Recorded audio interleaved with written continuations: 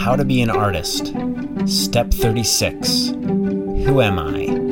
With guest Philip Seavey. Philip Seavey, welcome to How to Be an Artist. Oh, thanks for having me on. I appreciate it.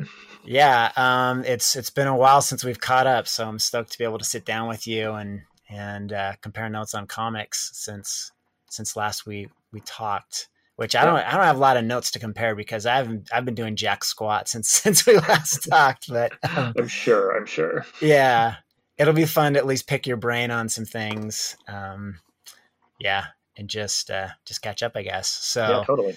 I kind of thought, I've done a couple episodes on this podcast where I've had to talk with some different people working with different publishers. So, and obviously my experiences with Image.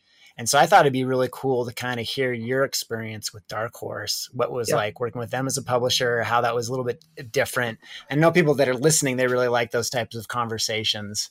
Yeah. So, I think that'd be cool. And I think that would just open up a lot of really interesting questions and other opportunities for discussion. So I guess like a good place to start here is, I'm interested in how kind of Triage, since that was the last thing that came out from Dark Horse that you did. Yeah. I'm interested in kind of the generation of that project, how that came to be. So maybe you can start by telling the story of how it came to be, and we can kind of go from there. Sure, yeah. So Triage was a 2019 miniseries I did that I wrote and drew, and I did the colors, everything but letters.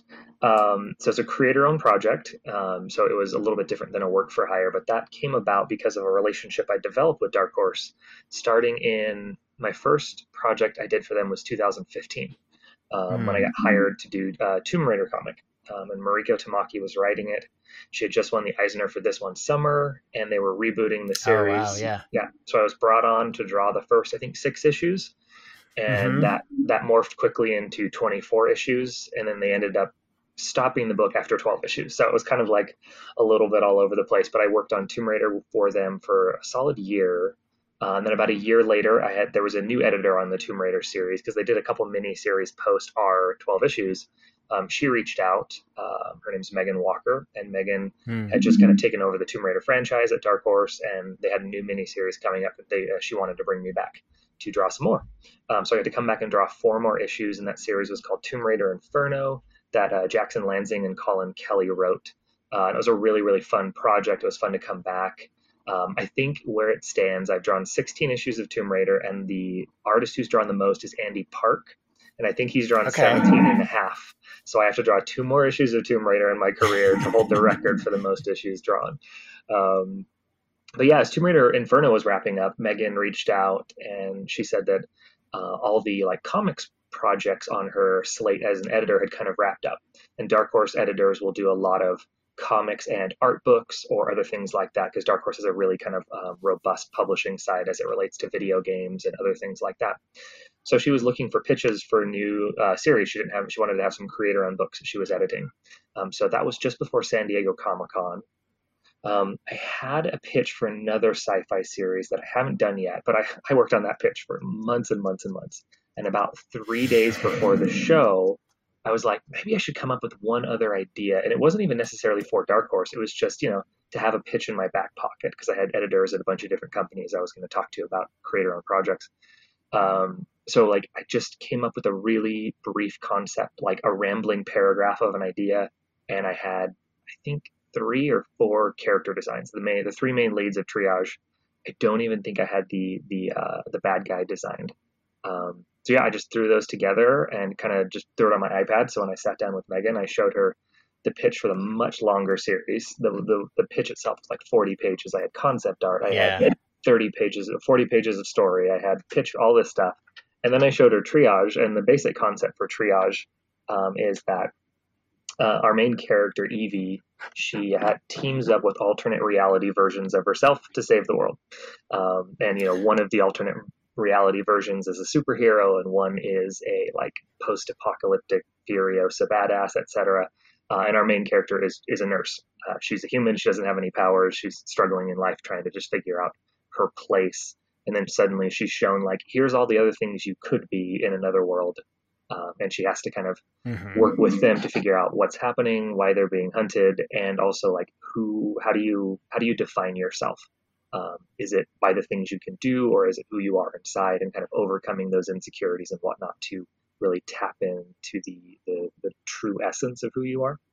And yeah, Megan really liked the pitch. She said, "Why don't you like put this together in a PDF and send it to me?"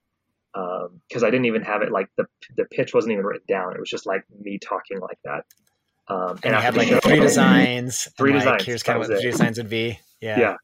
After the show, I put that together and emailed it to her, and then within like 4 or 5 weeks, she had it approved for a 5 issue miniseries. So, Oh, nice. and then within the next, I think 3 or 4 weeks, I was writing the outlines and the scripts and having to figure out like what does the full story look like beyond just this concept. And yeah, that was 2018. I got approved September 4th of 2018, and I think the first issue hit the shelves that same day the next year in 2019. So Oh, wow. Okay. yeah, Yeah. And you've kind of mentioned before that the kind of production on this was pretty laborious. Like it was a lot to take on. it So was. Yeah. yeah. Yeah, I had done a book, a one shot before Triage, kind of in between my Tomb Raider stints called Paradox. And it was a Mm, 32 page story that I did everything on. I originally published it just kind of as a webcomic, a page a day type thing for a month, just as a fun, like creative flex, just to do something entirely different, stylistically, format wise, everything. And then I ended up kickstarting it and printing it and publishing it, self publishing it.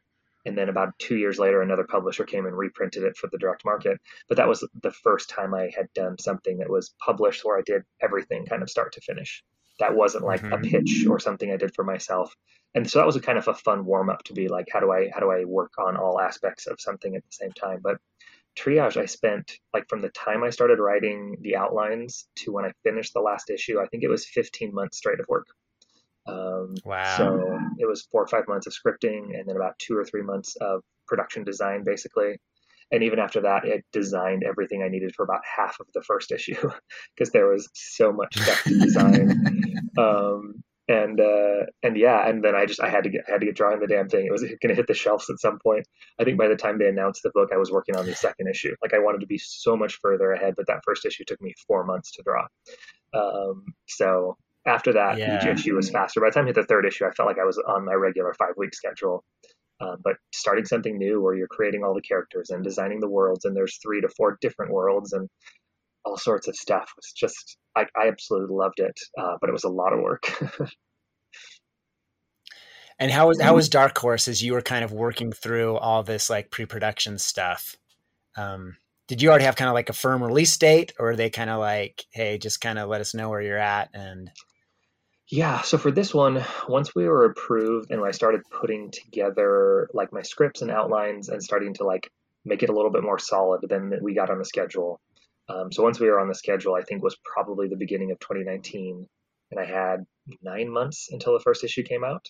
hmm. So then it was just like, all right, let's get it done. And I didn't really have deadlines per se, but I know as we got towards the fourth and fifth issue, Megan was reaching out and being like, we really need to make sure we hit these dates so these books come out on time. But yeah, no, like they were great.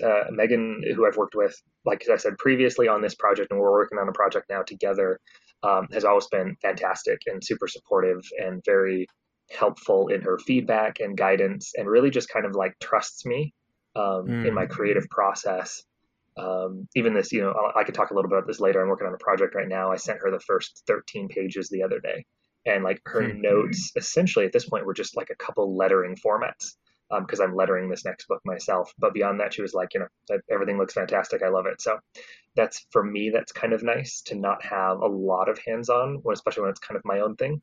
Not that Hmm. I don't appreciate, like I love feedback and guidance and help, and she gave me that along the way. But at the same time, there wasn't ever a feeling of like micromanaging or giving me notes to death. She was just kind of like, this is your thing. Like I trust what's going on here and that you can pull it off. So for better or for worse, the honest And was the how name many of it. how many issues did you kind of want done when the issue one first came out? Like, what was the initial plan for that? Yeah, I mean, I was hoping I would be, if not done with the last issue, close to done with the last issue. Oh, okay, And yeah. I think by the time the first issue dropped, I had finished issue 3. So I was maybe an issue to an issue and a half behind where I wanted to be, but I think we still hit the last issue might have been a week late. I can't quite remember at this point, but we hit relatively close to all the release dates that they set up for me. Okay. Yeah. I mean, I grew up reading comics in the 90s, like during the Image and Top Cow era where books would be like 2 years late. So, a week or two didn't feel too bad to me. There was no Battle Chasers. Well, geez, there's a lot you're taking on with this project too. And so, I mean, I kind of know the drill. Yeah. And, writing itself can be so much work. And obviously there's like the penciling and the layouts and which is the standard stuff for an artist. But then on the other end, the coloring too. Coloring is such like a huge task to take on. It is. So before Triage, kind of in between Tomb Raider, Inferno, and Triage, I did a book called The Freeze for Top Cow. It was written and created by Dan Wickline, so I wasn't writing it. But when Top Cow approached me, I said, like, can I color the book? I want to color myself for like a larger project outside of like Paradox. So they said, yeah, like Top Cow is kind of the company that broke me in and who I've kind of done a lot of stuff with over the years. And they've always, again, kind of given me a lot of artistic freedom and trust, which is incredible. So yeah, that was it was a 4-issue series, the first time I colored myself. And then when I came back a couple months later to do Triage, I decided, well, let me completely redo the approach in which I have to color everything. So like, it wasn't like everything I learned was thrown away, but it was like, we're going to do this entirely different. I think I colored the first page like 4 or 5 or 6 times, just different ways until I found the look that I wanted. Oh, geez. And I wanted to figure it out. Yeah, I wanted a super saturated, like it's not like a simplistic. Yeah. Okay. Yeah, no, I wanted something that felt like, like 90s comics on acid, like super saturated, really bright, lots of effects, lots of colors. So it took me a while to kind of find the right feeling for what I wanted in the book. So yeah. Yeah. It doesn't look, just from looking at it, it doesn't look like an easy approach to coloring either. Like there's definitely kind of a painterly look to it. Mm-hmm. You said that kind of more towards the end of things, you were kind of getting to like a 5-week schedule to get through something.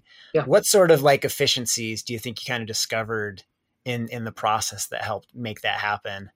Yeah. So one of the things I did with Triage up to that point, the last handful of, I'm trying to think how many issues, 4, 8, at least 6, 14, last 15 issues I'd done previously of other series, I'd done entirely digital.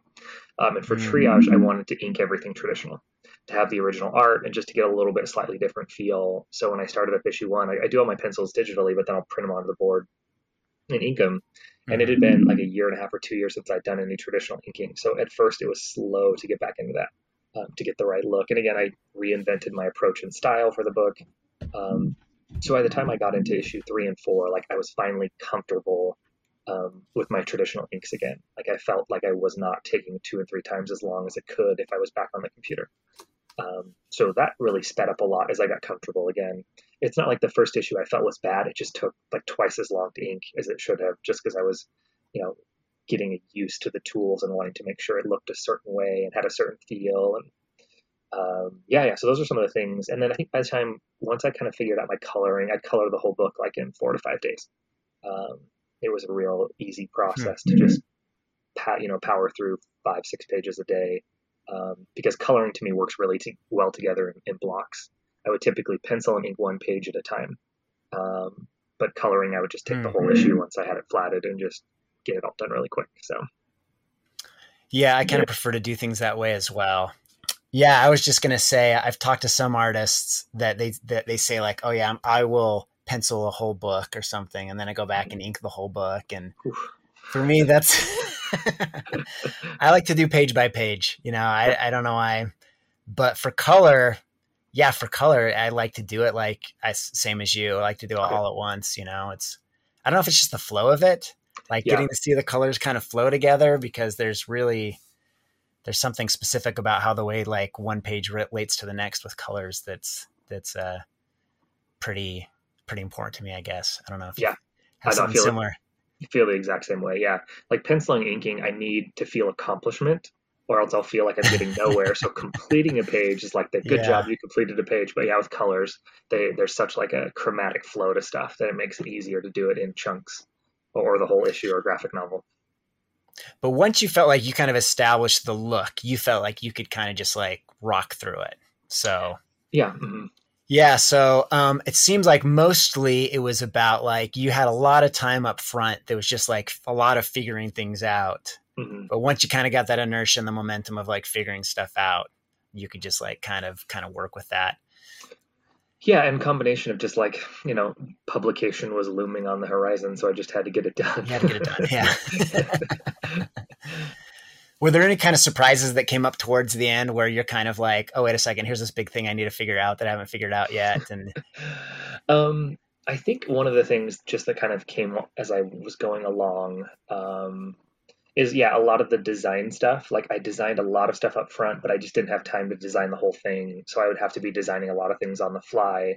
I found myself rewriting the script as I went the entire time. Like I knew where it was hmm, ending and I knew all my main beats, but I was like tinkering and finessing and tweaking things all the way up to the end. Um, there's a moment in I think it's the fifth issue, so it's the finale, and I'll be vague about it for those who are listening who want to read the book. But there's a reveal on who the antagonist is, and hmm, very early on, and for a long time, that reveal was entirely different, and it had almost hmm, no meaning to it because I liked the idea of like a faceless bad guy, essentially, to where there hmm. was no like necessary connection per se. It was just like a force of nature bad guy. It's not like, when in, Terminator 1, when you melt all the skin off Arnold Schwarzenegger, you're not like, it's, John Connor's clone or something like that. You're like, oh, it's the robot we thought all Yeah. along, because that force of nature is the horror in it. And that's kind of where I was at for a long time. And really early on, I had a friend of mine who works in TV and film and animation writing as well as comics. He read my scripts and he was like, "Nah, it should be this person right here." And I was like, "Oh, that's such a good idea, but that's so different than what I wanted." But then, Yeah. as the book was published, from issue one, people were speculating about who the bad guy is, and I was like Hmm. on podcasts and people were asking me, and I started to realize like people were very invested in figuring out the connection, like, and not just like a conceptual connection, but like who is this person related to, who's the bad guy. So I found myself, by the time I got to the fifth issue, I rewrote that reveal, to Hmm. fit that feeling of like who's it connected to. And I think it changed kind of what I was going for, but at the same time it still was a really cool story moment, and I was totally fine with that, as I noticed the Yeah, it was a surprise for expectations. sure. Yeah, yeah, so that was a big change for me, and I really like how it worked, and a lot of people really reacted and gave me a lot of good feedback. So that was a big change at the end, but at the same time, I think it still worked really well for the story. So yeah. Yeah, that's kind of the blessing and the curse of being the writer and the artist is like you can keep writing down to the very last moment. Like I've even actually had stuff where I penciled it and as I'm inking, I'm like, I'm gonna change this panel here. I mean, Yeah. did you do very much editing on the page like that? Changing story beats on the page ever? Um, I'm sure I did some. I can't think of any moments that were really big. I think for me, it's more so like once I get to the page and start working on it, if the clarity of the moment or the emotion of the moment isn't coming through, then I'll happily set aside what I have to rework it. And there were pages like that, I think, especially in the last issue or two, where I was like, I know what I want and I know what I wrote and I know what I sketched, but it's not working at all the way it's supposed to. So let me go back to the drawing board. And but yeah, I don't know if there was any like major reversals as I was drawing it. It was more so just refining the storytelling to hit things the way I Yeah, wanted it to. Yeah. yeah, that's pretty cool. So as far as writing goes, how much of your writing happens like on the page, Mhm. or as you're actually like writing, and how much happens like within layouts? Like, what's the balance for you on that? Yeah, probably more happens on the page, like as I'm writing it. Hmm. I had all these scripts written closely before I started drawing. Like I said, I was rewriting throughout the way, but the first, I think, three issues were fairly similar to what I had when I started drawing each issue. Hmm. When I wrote these scripts, because it was the first thing I ever wrote for Megan, and I was like, oh man, she's trusting me a lot that she got a whole series approved on a paragraph, and I've never written anything for her. I wrote my scripts like very standard and very structured, like page one, panel one, description, dialogue, panel two. Okay. Whereas Yeah. normally Wow. when I write for myself in previous small projects or things on the side, I write it a little bit more like a screenplay, where I just say like page Hmm. one and then dialogues and descriptions, then page two and so on. So I have flexibility to arrange it however I feel. But like this one was it felt overwritten to me, but it was more so I just wanted her to be able to see what it was that I wanted to accomplish. to kind of to be able to trust my writing. And some of the projects I'm working on now, I've switched back over to the much looser format because I'm working with people. She's one of them who's like, oh, we've worked together on this, and she understands how those words are going to translate to a page, so I don't have to be as detailed. But I tend to try. I want to get everything down. I want to make sure my dialogue is fairly locked, so I can write the emotions and the character acting to the dialogue instead of just like generic face, and I'll write the dialogue later. Um, but then, yeah, because just like with you, as if you're writing and drawing, I can make adjustments along the way. If I'm like, ooh, I don't like the way that dialogue is, let me rewrite it as I'm drawing the page just to make sure my characters match to what's going on. Yeah. Yeah. That's interesting. Yeah. It's kind of, I mean, I kind of know the experience of being this, like the lone soldier, and how much work that can be. It's Mm-hmm. funny. I just talked to Doug Wagner last week, and he's talking about his process, and he's a writer, so he's always working with an artist. And he was just like singing the praises of like collaboration, like how collaboration is important for him as far as like staying true to what he's doing and pushing himself. And you've done a lot of projects where you've worked with writers and stuff. Did you feel like you're missing out on that a little bit in this project of having that right amount of tension? What was I mean, I don't know. What are you looking for now? Or did you desire some sort of collaboration now? Or do you like kind of working on stuff yourself? That's a really good question. With Triage and a couple other projects, that was kind of my push into like the writer artist space, like a cartoonist. And that's always Yeah. what I've wanted to be. That's the direction I want to go in and I want to stay in. But at the same time, when there's opportunities to work with really cool collaborators, of course I'm going to do it. Like I love collaborating with people. I love when you hit those moments of synergy between different partners. Um, so yeah, like I'm not locked into one or the other. I think it's very like opportunity specific. And working on this by Mm. myself, yeah, like I think I move a little bit faster when I'm working with a writer because I don't have to make all the decisions. When you're working with a writer, your job is to take their script, visualize it how they see it, and make it even better if possible. And that's a very like different skill set than the endless array of choices you can make when you're both writing and drawing something. Like the playing field's so big it can be overwhelming. Um, so yeah, I like both. I'd like to stay probably in the writer artist space a little bit more, but at the same time, like there's projects I'm talking to people to right now where it would be collaborative projects and they're really exciting and really fun. So I'm happy to set aside projects where I'm cartooning everything to focus on collaborative stuff.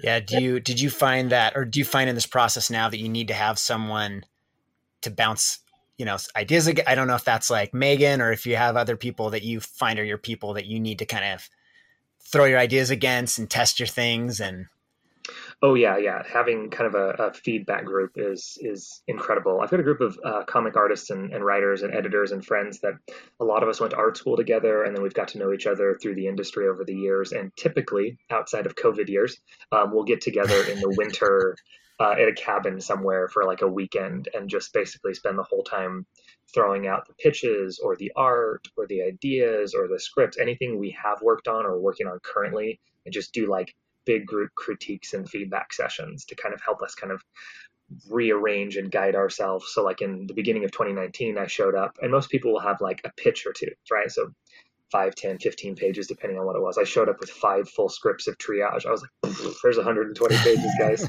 Thanks.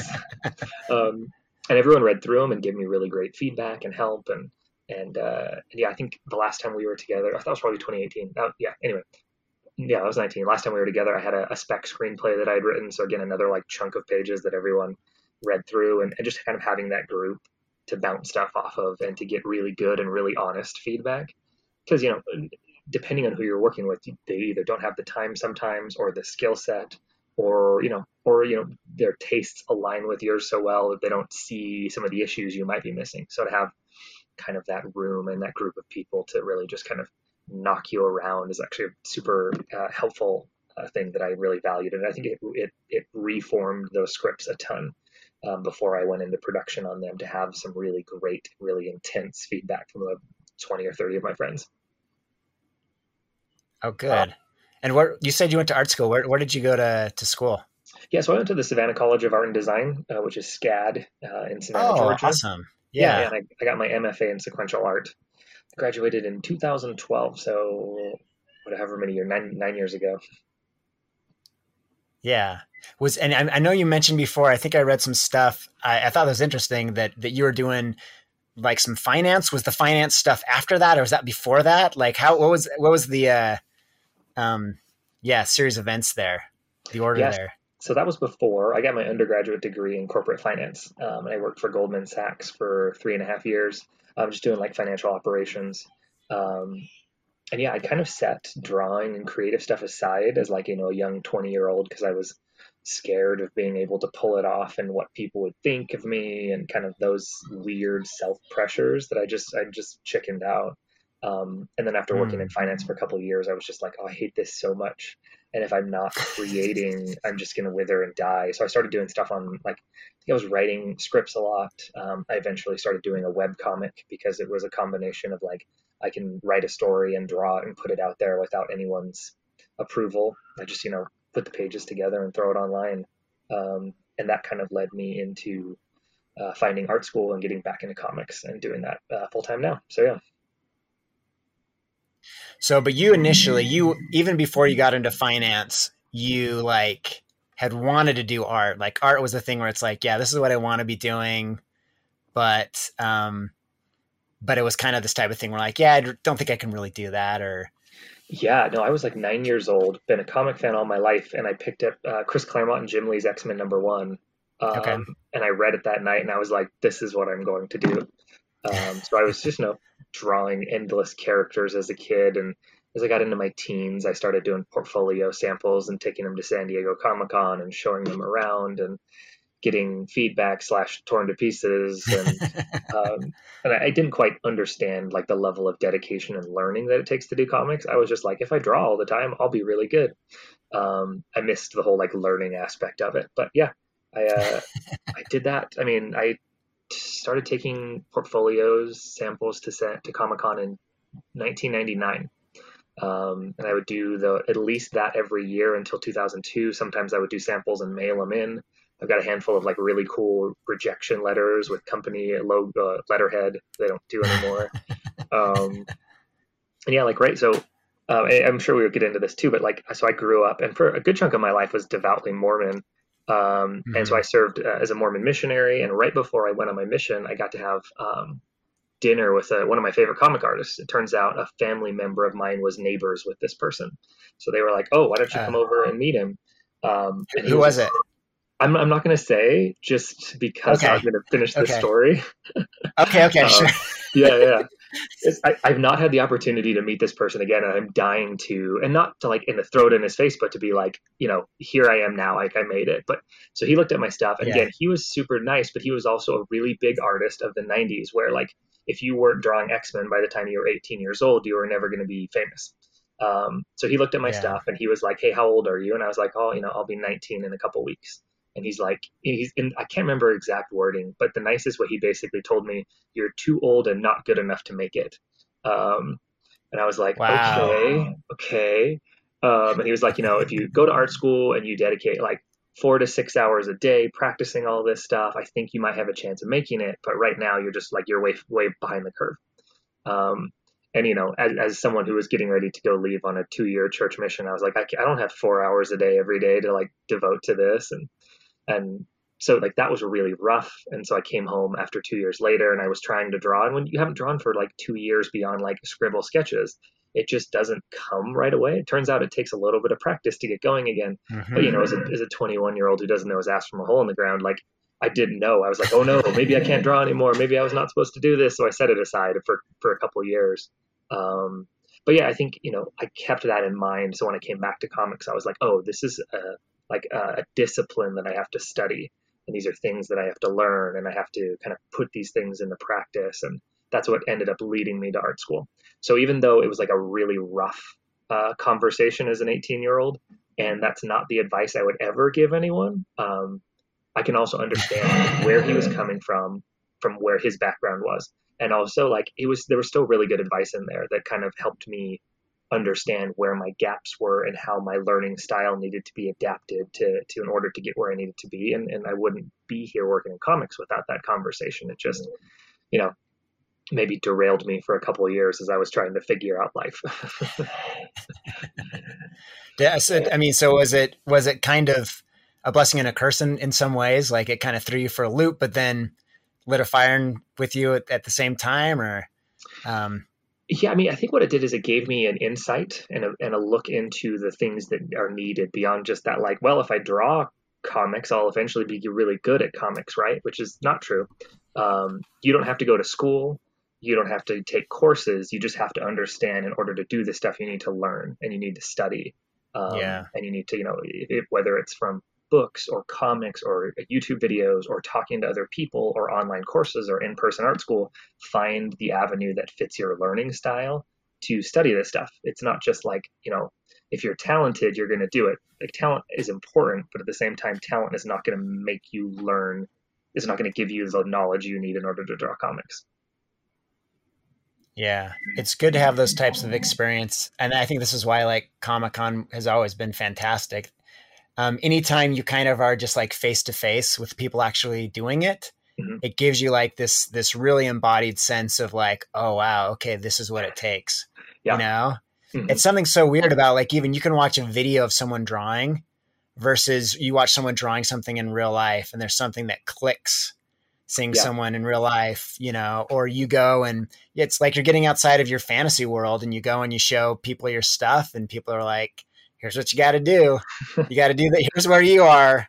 You got to be over here. I mean, Mm-hmm. and that stuff can be so helpful just to like get a sense. And then you have like a real sense of like, oh, okay, I know how to actually get to this place, Yeah, even for if it sure. is going to be, work or whatever to get there. Mm-hmm. So yeah, something about what you've said, kind of the story of kind of being scared, I guess, and taking a diversion into finance for a little bit. That's Mm-hmm. something that like really resonates with me.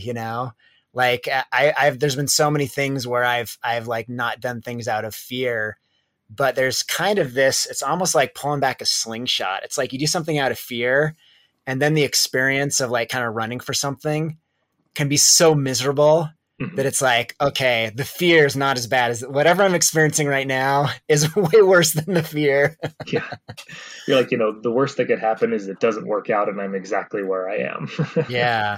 So you have literally almost nothing to lose.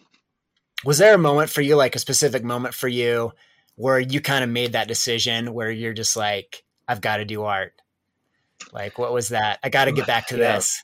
that's a good question. I don't know if I can pinpoint a specific moment, other than just that, there was a handful of things around a certain time where I was just like, I'm so unhappy in what I'm doing, and I see time passing so fast.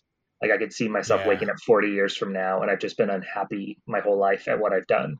And like, I'm not saying everyone out there has to live their dreams. I'm saying like you have to be happy with what you do. And I wasn't happy unless I was like telling a story. And I realized Hmm. like this unhappiness is going to like come out in everything I do, whether it's personal interactions or relationships or at the time I didn't have kids but I do now. I was like, I don't want to be like living at work and then coming home angry every day just because I'm miserable in what I do.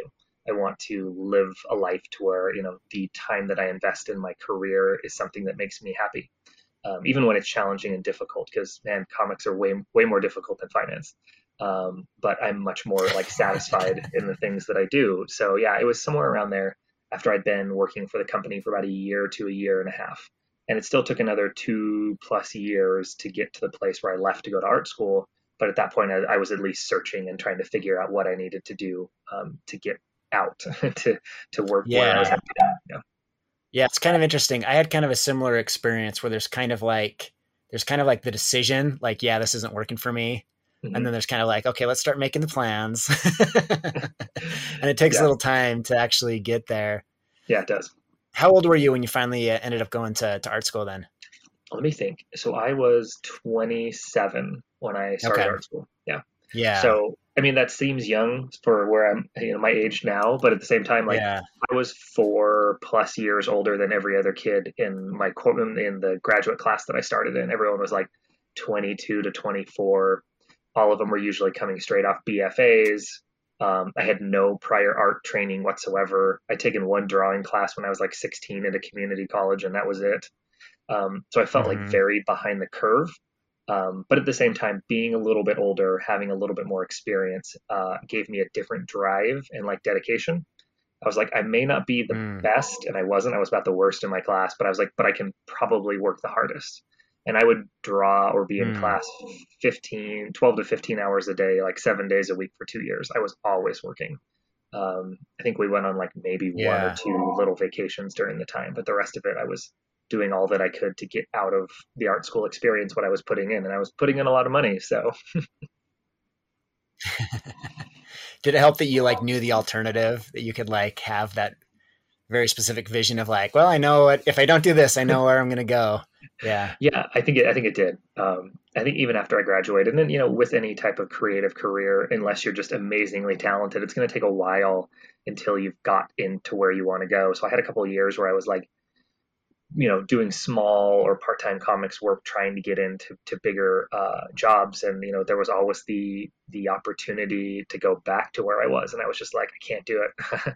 If I do that, it'll just feel like I wasted everything that I've done. So I just kept working really hard at what I've done. So Cool. Yeah, it's interesting. As I was reading through Triage, I was just like, I was thinking a lot about like with my own work, that mhm, something happens where I tell a story. There's something that makes me passionate about a story, an image or something.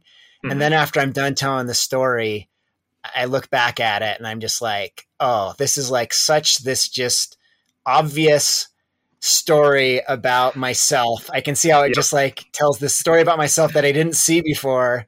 mhm. And so I'm curious with Triage if there's something like that it like kind of revealed something about yourself as you kind of went through the process and finished it. Oh, big time. Like anytime I write a story, if I'm going to commit myself to it, I have to emotionally connect to the story. Like it has to be Yeah. something very profoundly personal to me, whether the story is small and intimate or giant and crazy. Triage was kind of twofold, and one that we've already kind of been talking about was in the beginning of the book, Evie, our main character, has worked her whole life to be a nurse and to do these things, and she's finally made it to that point, and she's just not happy. And that was very similar to Hmm. where I was at with my career, like in finance. I worked really hard. I graduated, I wouldn't say top of my class, but I think magna cum laude, so somewhere up there. Had a good GPA, like had scholarships. I got offers, not offers, but I got a job at a top investment bank, even though it wasn't like stock trading or something like that. It was still like, ooh, what a cool name to have on your resume. And I worked really hard in that job, and I did fairly well. But at the same time, it was like I've done all the things I'm supposed to, and I'm still miserable. That's kind of where I was at when I was trying to figure out like, what do I do now? Um, so there was that element of Yeah. connectivity with Evie, and then the second one was, that loss of identity that she suffers with that. Like, if Hmm. these things are how I've defined myself, and they're not fulfilling me, and or they're not important, then like, who am I in the scheme of things? And then obviously like the counterparts of Hmm. herself being introduced into the story are like kind of exacerbate that identity crisis, and that ties very closely in to my faith transition, if you want to call it that, where I'd spent 30 some odd years of my life like Yeah. devoutly Mormon, not even just casual, like devoutly Mormon. And somewhere in about 2015 Yeah. is where I transitioned out of the faith. Um, Issues came up, and I just Hmm. couldn't reconcile those issues with kind of the principles and values that I held firm to, and I eventually left. And it was a very painful, very difficult, and very prolonged process that affected a lot of relationships in my life, and still do to this day. And this is now 6+ years later. So kind of tapping into that personal like pain and process of difficulty, and that, like, when you've defined yourself by a concept or an organization or a belief system, and you suddenly don't have that anymore, it's a complete loss of identity. Hmm. You don't know who you are anymore. You Yeah. don't know what defines you. You don't know what's right, what's wrong. You don't know which way to go. There's a lot of questioning your worth as a human and as an individual. And a lot of those anxieties and feelings and pain are kind of poured into the story.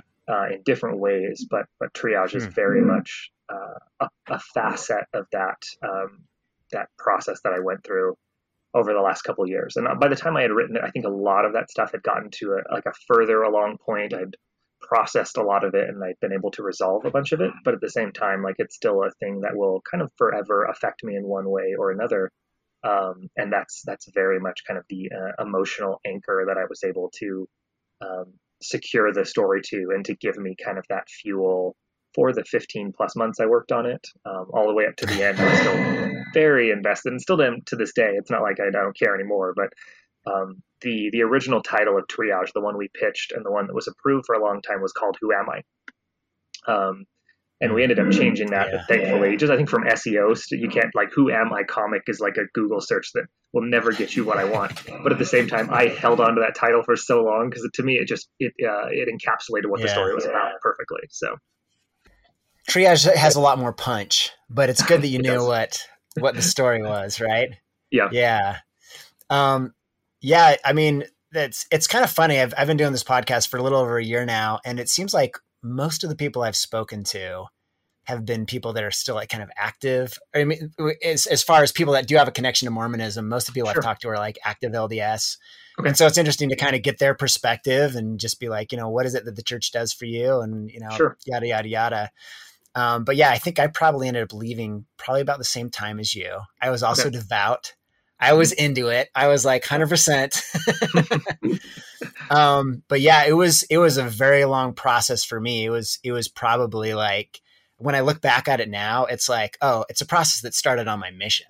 Like, I can see, like, going back to my mission, there's things that I experienced, then just little by little, and finally it gets to a point where it's just like, yeah, I can't do this anymore. Like, for me, it was really the thing where I decided I had to go. It was just like this feeling of, like, my heart's not in it, Yeah. It's like, I can't show up. I think I got some calling. I got some new calling, and I showed up to the calling, and I'm just like, why am I sitting in this meeting right now? This is not my thing anymore.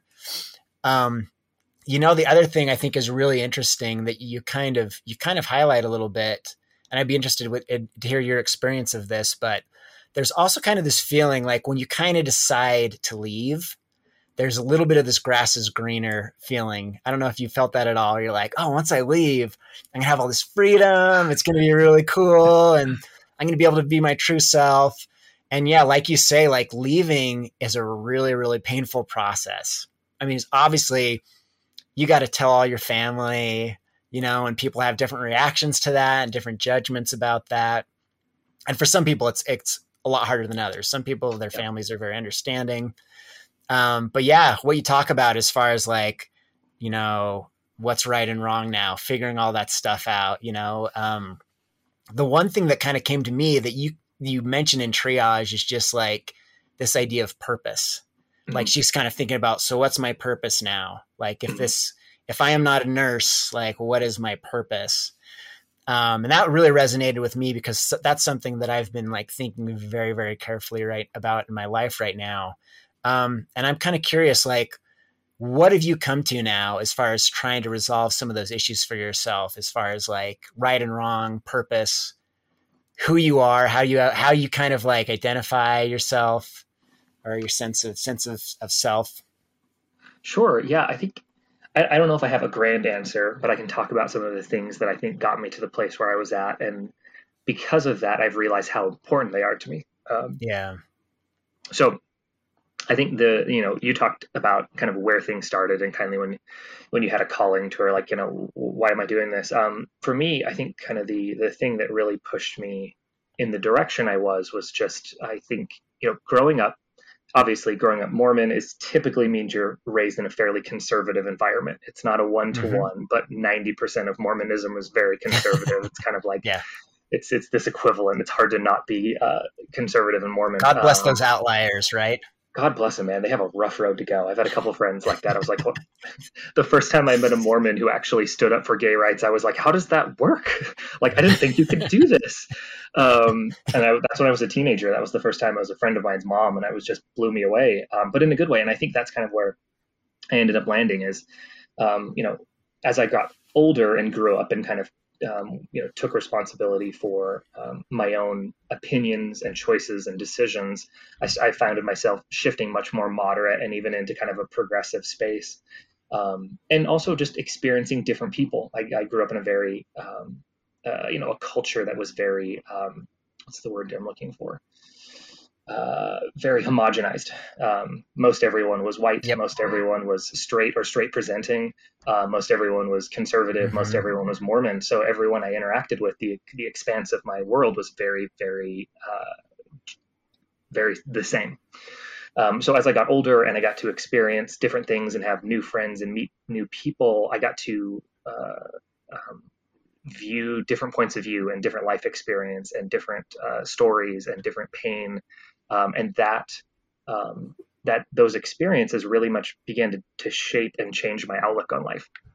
And one of the things, I spent about 5 years teaching at Broadview Entertainment Arts University, which is where Doug Wagner and I first met. He was a teacher as well. Yeah. Cool. Yeah. So between working in comics and then teaching at Bow, I had a lot of exposure to members of the LGBTQ community, which I had not previously had a lot that I was aware of on like a personal level, other than, coworkers or things like that. And, in between comics and teaching, I had friends, peers, students, mentors. I mean, you can, and then as time's gone on, family and friends and other people who are members of the community. And I began to see how life was through their experiences and the things that they shared, and just to develop a better sense of empathy for the just extreme difficulties they face, especially those who are coming from or live in religious communities. And that really began to change my outlook on life, and began to make it very difficult to reconcile the things that I had believed or had been taught with the reality of life around us. And I think one of the important, values that I think I've always had, but I definitely have tried to strive more for an adult, is just kind of the value in life, in people's lives and their experiences and who they are, and treating people with kindness, not conditionary kindness, but just genuine kindness and love, which is a challenge. And it's something I think I will always be working on. But that, I think, is where things really started to shift for me, because Mormonism is not a great bastion of acceptance and understanding, especially towards members of the queer community. Marginalized spaces, African Americans, and even women were always things. Even as a kid, I was like, why do we treat women this way? Why don't they get more opportunities? And why are they always in subservient roles? And what about our history with, African Americans and the way we've treated them? And I think once I began to really see the way the LGBTQ community was treated, that was the kind of the breaking point for me. Was I just can't reconcile or see how we can claim to, be all God's children and to be led by God, but we don't treat all of his children the same. And I live in Utah, and the impact those teachings have on the LGBTQ community, especially the youth, is dramatic and drastic. When we have suicide rates among our youth that are 3 to 4 times, national average, and the anxiety and depression and suicidality rates that are accompany not accepting people for who they are and things like that, very much opened my eyes and kind of rocked the world that I was living in, to be like, we can't live in such a way where we're creating spaces that people don't want to live. And that really kind of shifted me forward. So going back to how do I define my purpose and things like that? I don't know if I quite know, but all I know is the things that have always been important to me, specifically treating people with kindness, are now more important to me than they ever were before. And that's kind of the thing that I've tried to focus on and teach my kids and whatnot, is it doesn't matter who people are. We need to be kind to people. And kind is not necessarily nice, right? Because you can be nice and still be terrible to people. Kind is sitting in that space of empathy, and being, as loving and accepting as possible. So that's kind of my long roundabout way of I don't know, but this is what I'm trying to do every day, and hopefully it creates a positive impact, more so than maybe a negative impact I created previously. Yeah, well, I mean, I think kindness is a pretty damn good place to land if you're going to land someplace. I think it's kind of this really interesting irony too, because I think I was really taught kindness through the church, you know, and it kind of sowed the seeds of its own destruction. Yeah. That it's teaching some of these things so well that people like can't, you know, can't deal with the other stuff. Yeah. Because I think about people I grew up with, people that I knew that were so loving and so kind. But yeah, eventually, I think that's a similar issue for a lot of people. I mean, that was really one of the big issues for me was looking at like the church's stance on gay rights, like Prop 8. I remember Prop 8 being one of those days where I came into church and it was the first time I was just like, yeah, the leaders are wrong on this. Yeah. They're wrong on this one, you know? And Yeah. it was the thing that really changed me was like reading personal accounts or like hearing directly from other people. I remember a friend had a gay brother, and I read like a blog post by him, and that was like a big turning point for me. Yeah. Where I could see the degree of misery caused by this just kind of the stance of the church. So, but yeah, it's also not easy making that choice to to leave, No. right? No, not at all. Yeah. So let me see. Yeah, so I'm kind of interested too now about now as an artist. Mhm. Like, how do you think about? Do you consider that like who you are now, or is there something broader that you like to connect to as far as like who you are, or something else entirely? Sure. I mean, are you talking about like defining myself as an artist, or what are?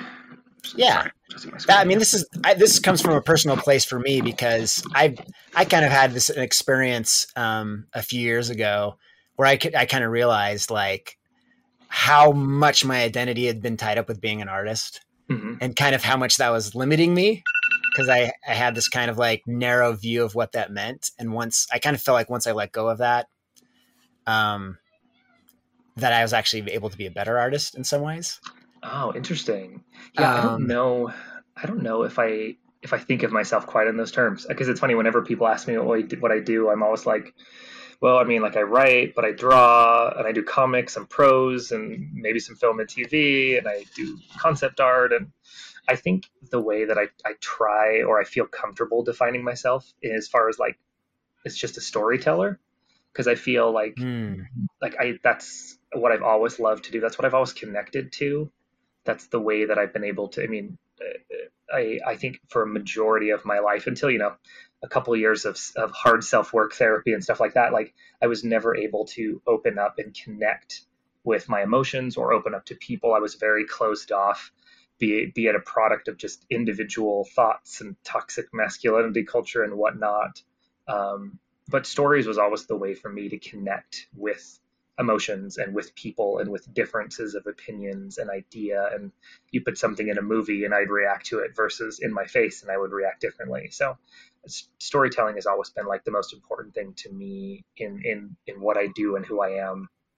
I mean, and I think I've always used those devices as a way to anything that I do. Even when I remember, teaching things in church lessons, I would always shape my lessons and talks in very story format ways. So yeah, I think that's probably how I would think of myself, were I to define that in some sort of way. That sounds like a very like essential type of human thing to be too. If you can be a storyteller and be a kind storyteller, then Yeah. that's a good package. So you mentioned you did some like some therapy and kind of learning to express your emotions. Was that kind of like post church stuff mostly, or? Yeah. Yeah. The short of a long story is, faith transition stuff, which I said, as within probably 8 months of first like questioning here, like being able to understand what I was feeling beyond just unease. I decided I was done, but it still took another couple years to fully transition myself out of, that space. And in those couple of years, it was a combination of that, climate, in our current world, and the way I saw people treating each other and kind of the values that were championed that I felt were antithetical to who I was as a person. a lot of work burnout. There was a very year and a half there where I was way overworking myself, just trying to get things going, and just difficulties in personal relationships that came about because of church stuff. And a lot of that stuff led me to a pretty bad, like, kind of breakdown. And in coming out of that was like, okay, I'm now in my early 30s, I guess we could say at the time. And I realized so many of these things and the way that I navigate and live are just unhealthy. I was talking to a friend in one of Brene Brown's recent podcasts. She talks about kind of that transitionary stage where you've made it through your 20s and early 30s, and all your habits are terrible, but they were survival habits to get through whatever was happening there. And then you have to hit that point where you're like, oh, Yeah. shit, I got to do this better or I'm not going to live. And that's kind of where I was. And it was, quite a few year process to kind of figure out, like, okay, what medications do I need for the time? And therapy and meditation and yoga and self-care and books and podcasts and talking to people and trying to process unresolved traumas and figure out healthy ways of coping and how to handle emotions and things like that. And it's still very much a work in progress. I'm still doing a lot of those things to this day and will be the rest of my life. But it was kind of around that time where everything really broke down, and I was like, oh, I can't do that ever again. I won't make it. And even because of that breakdown, there's still physical things about myself that have never been the same. Like I can't retain things in my memory the way I used to. I used to have a great memory. Now things are just, it's Swiss cheese brain. Like there's certain trauma from just that breakdown that has manifested physically that has altered me as a person. And I was like, okay, we can't ever do that again. So we need to get healthier and we need to get better and we need to show up for ourselves in ways that I've never done before. So. Yeah, dude, it feels like a lot of parallels there, man. I've also feel like I've got kind of that brain thing happening. Yeah. And I kind of had a breakdown. It's weird. My kind of breakdown was like right before I decided to leave, like work to start working on comics, but it's probably not, I bet you it's not too uncommon of a thing after people leave the church to probably have something like that happen as you're trying to work things through. Oh, big time. Yeah, the way I've kind of felt about it is like, your whole life you develop these kind of defense mechanisms, right? Like you learn how to put on this armor, and at some point it's just like, for me, the way it manifests, that I just stopped being able to feel anything, totally disconnected from my emotions, but also like I was unable to enjoy life. Like life was just like I didn't like food, nothing made me happy. And it's like, there's still something there as far as like, I still want to be a good person, yada, yada, yada. But, for me, it was, I had the biggest breakthrough, like doing meditation that really helped to like undo a lot of that. But the crazy thing that happens as soon as you take off that armor, it's just like, you have all this stuff that's vulnerable and you don't know what to do with it. You're just like suddenly just being assaulted by all these like feelings and emotions. And it's like, you suddenly have to learn like new skills to be able to work with all that stuff. So it's like this process. People talk about mindfulness all the time. Like, oh, mindfulness is so great, yada, yada, yada. And it's like, mindfulness is like the first step. Like you become aware of those emotions and then there's all this work you got to do to like figure out what to do with those emotions and how to like work with them. And like, cause it can be really intense. Suddenly you're aware of your emotions and your emotions are like super shitty and horrible. And yeah, I remember telling my therapist, I was like, I feel like I'm an exposed raw nerve right now. Like everything that hits me is just intense and overwhelming and it's difficult. And I mean, in the end, I'd rather be I'd rather feel something than not, but learning how to handle that and to process that and to deal with that is a lot of work. Yeah. So what has worked for you? You've mentioned a few things. Have there been any silver bullets, like particular therapeutic things you've done? Anything with meditation? Sure. What has been like, wow, this has been worth the money? Yeah, I mean, I can't recommend therapy enough. I think everyone should be in some form, whether it's weekly, biweekly, once a month check-ins every so often. That's been incredible for me, and for everyone, it sometimes takes a while to find the right therapist who specializes in what you need and you connect with. But couldn't recommend that highly enough. I mean, I think I've been going for 2.5, maybe 3 years at this point. Cool. And my frequency and regularity changes depending on my needs, and I don't find any. There was a lot of like stigma I had to get over in order to call my therapist for the first time. Like I think I had his number in my wallet for a year before I could force myself to call. Just like I was on antidepressants for a while, and it took a lot of mental strength to just go to a doctor and say, hey, I need some medication. I can't regulate my brain chemistry. That was a big thing to overcome for myself, just from a pride and stigma point of view. And so Sure. I was on meds for maybe a year and a half, and I'm on some low level maintenance stuff right now. And again, I adjust things that work for you when you need it is kind of where I found what is helpful. Meditation is something I was able to finally get myself into last year, about a year ago. It took me a long time of being like, this is something I should do, to finally get myself to do it. And still at that, I need to be more consistent. When life's crazy, it's hard to force yourself to carve out just 10 minutes a day is all about I do. So I think it's really just prioritizing yourself, and realizing by prioritizing yourself, you're prioritizing everything else, because you can't show up and be the person you need to be for other people if you're not first giving yourself the ability to show up. Yeah, I think that's one of the challenges we get from kind of the way we were raised is you start by being taught to be selfless, and you never have a chance to actually like learn to like be a mature adult before you start learning to serve, So yeah, I definitely feel a lot of that. Yeah. The stigma is really interesting. You want to like really experience stigma. It's like, tell someone you're doing like couples counseling. Like we decided to do some like relationship counseling. And when people hear that, they're just like, that's like the thing people hear, they expect to hear like right before you're saying you're getting a divorce. Yeah. It's usually like, we're about to fly off the edge of a cliff. We're going to do a last shot to do this before we fly off the cliff. But man, I had such a powerful experience, like doing relationship counseling and kind of like realizing like, wow, a relationship itself can be therapeutic. You have a healthy relationship and it's like, it makes you happier and you grow. Come to find out. And then you suddenly start looking at other relationships and you're like, now, why am I friends with some of these other people here that are making my life miserable? Yes, very much so. Yeah. And then how have you left now? I mean, you don't have to say anything specific, but there's usually some tension when you decide to like leave the faith. On the balance, I mean, is there still some tension in some places or? Yeah, I mean, I think, my family is very devout, and kind of some members of my family, it encompasses pretty much 100% of their lives between, church callings and weekly participation and employment even. And I think, as time's gone on, everyone's been fairly good about how our relationship is, and not trying to push in ways that negatively impact that. And I've been really grateful, because you just don't know. Some of the experiences I had early on talking to people about it weren't all positive, but they were not as bad as some of the other people that I've heard.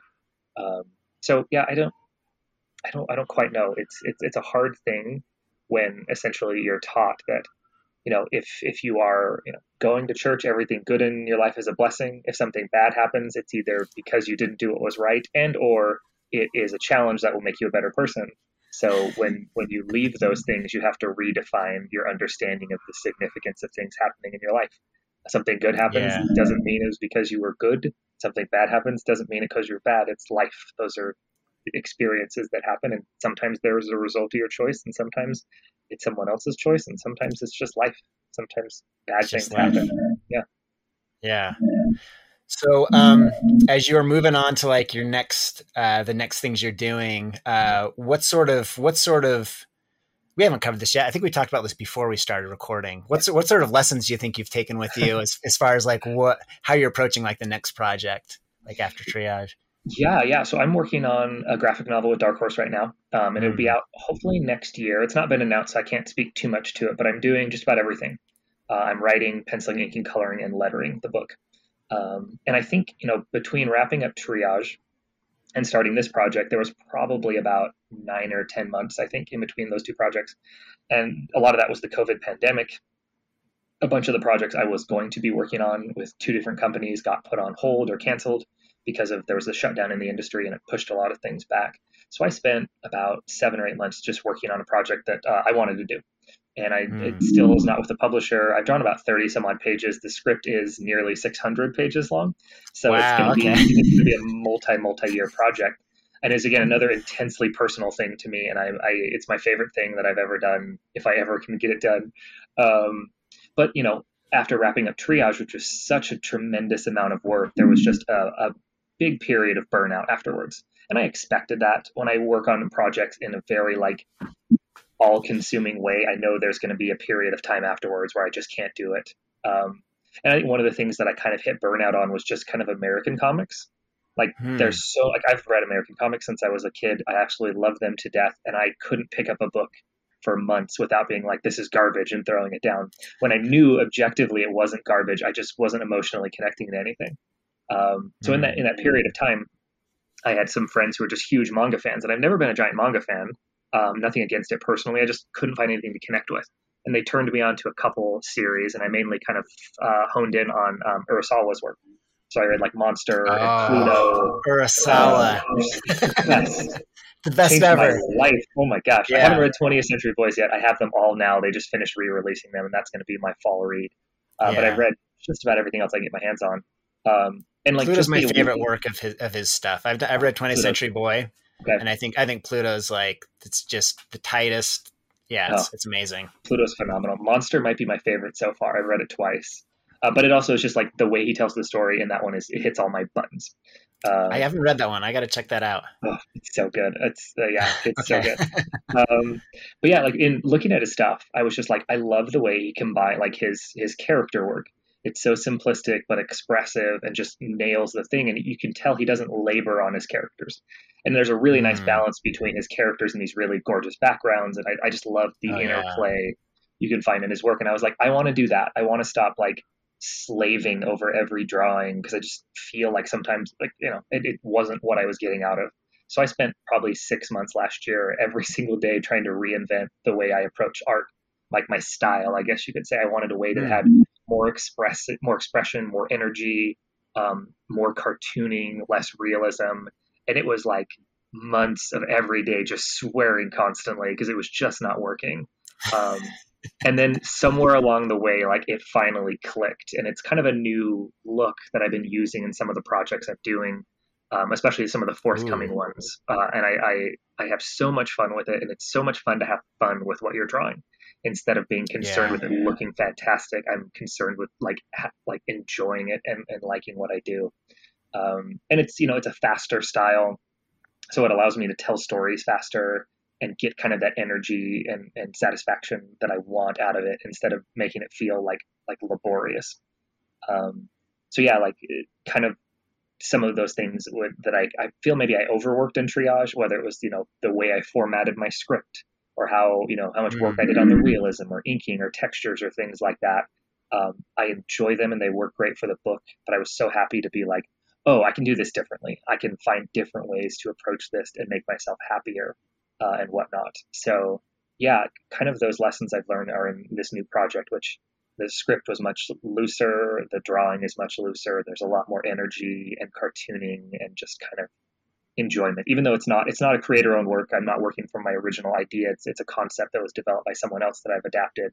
I'm just having a ton of fun with it, and I'm very excited to pour that forward into future projects and hopefully get back to my giant opus sooner than later. Because I think a lot of the lessons I learned, I started pouring into that, and everything else I'm doing, I'm taking those little things and using them elsewhere. But it'll very much come out in that book whenever I get a chance to finish it. Yeah, I was just saying, that's such an exciting direction. Hearing that you're taking that approach with the art, it just sounds a very it reminds me a little bit of Mike Magnola's art. If you follow his, he used to do very, very detailed stuff. And over time it kind of just there's that refinement to it, Yeah. But I think that's a really exciting period as an artist, is where you can start learning to kind of drop the baggage, I guess. Yeah. In some ways you're why am I carrying this thing? Let me just drop this stuff, more of the joy comes into it. And that's been my big goal I've decided with art now is like anything I draw, like I have to find like the joy in whatever I'm doing, whatever level that's coming in. So yeah, I mean, what for you like lights you on fire now as you're moving forward as an artist? Like what excites you? Where do you find that joy? Yeah, I mean, I think it all kind of goes back to like the story that I'm telling. So, I mean, it's not like it's anything that's changed per se. I'm just now finding ways to get that joy out in the things that I do instead of just kind of keep it inside. And I think it's that kind of the way it's coming out more in the lines that I'm drawing and the things that I'm writing. And I think part of that's maturity and time and getting older, and part of it's a better connection with myself that I think I struggled with for years to have. And now I'm more comfortable with that connection. And I find it, to me, manifesting in ways of my work. We'll see if anyone else connects with it, but I guess as long as I'm, enjoying it while I'm doing it. Yeah, that's cool. I think healthy people, happy people make better artists. I'm more interested in that type of stuff than than the really grim stuff. Grim stuff can be cool too. There's a certain joy to that too, I guess. But anyway, Philip, thank you so much for hanging out with me today. This has been a ton of fun. Great to connect. Thanks for having me. Yeah, we'll have to do it in real life soon. We'll have to brave the COVID storm and do some hanging out. You've been listening to How to Be an Artist. To support this podcast, you can go to patreon.com/H2BNA.